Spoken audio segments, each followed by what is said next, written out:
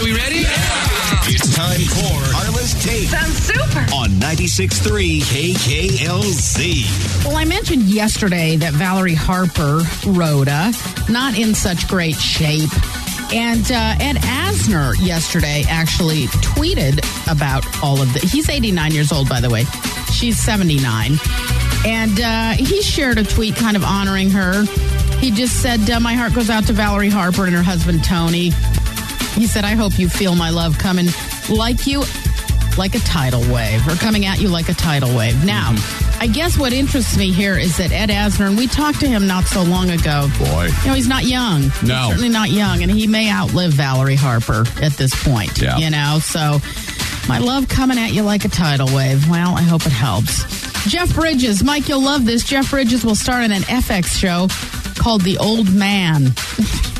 Shock. Oh, perfect. He's sounded like one now for the last 20 years. I know. Sounds. I hope this does not happen. We discussed this earlier in the week, too. Woodstock. Here we go again. Oh, boy.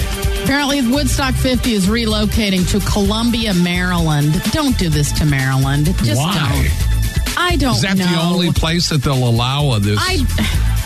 I don't know what is going ridiculous on idea with this. now. I mean, this is a joke. They cannot. Isn't it supposed to be in like September or something? Yeah. You know, I mean, come on. Go. You know what? Everybody, just put that off. Don't storm Area 51. Go do something else. Just go do something else. Oh my God. And Will and Grace, the revival, will come to an end after its third season. It's its third season of its second run is what it's going to be. It kicks off probably later this year. The original series, of course, ran for 8 seasons, 98 to 2005. This one, again, 3 seasons, and I think it's been great. Actually, I've loved it, and I'm sorry to see it go. And a big, big birthday for this man right here, Mick Jagger. What a drag it is getting old. Yeah. He's on my side. Shatter.